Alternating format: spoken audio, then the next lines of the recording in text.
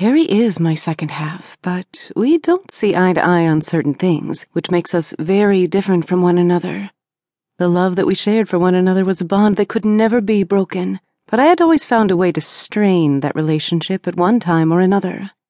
We had next-door neighbors that Carrie would babysit for on occasion, and I didn't see why she did it until I saw the man of the house and began to drool. This specimen of man had muscles where I didn't even know you could have muscles. There was always an opportunity to see him at work, as he was always out in the yard or in his garage working on one thing or another, and usually without a shirt on to accomplish the task. Every time that I would flirt with him, he would just smile and wave back, but he would never advance or make any sort of move towards me at all. Doing everything in my power, I had even resorted to wearing sexy outfits outside of the home, but still, he wouldn't give me the time of day. What man in his right mind would deny themselves the pleasure of an 18-year-old woman's body that had more experience than most girls her age?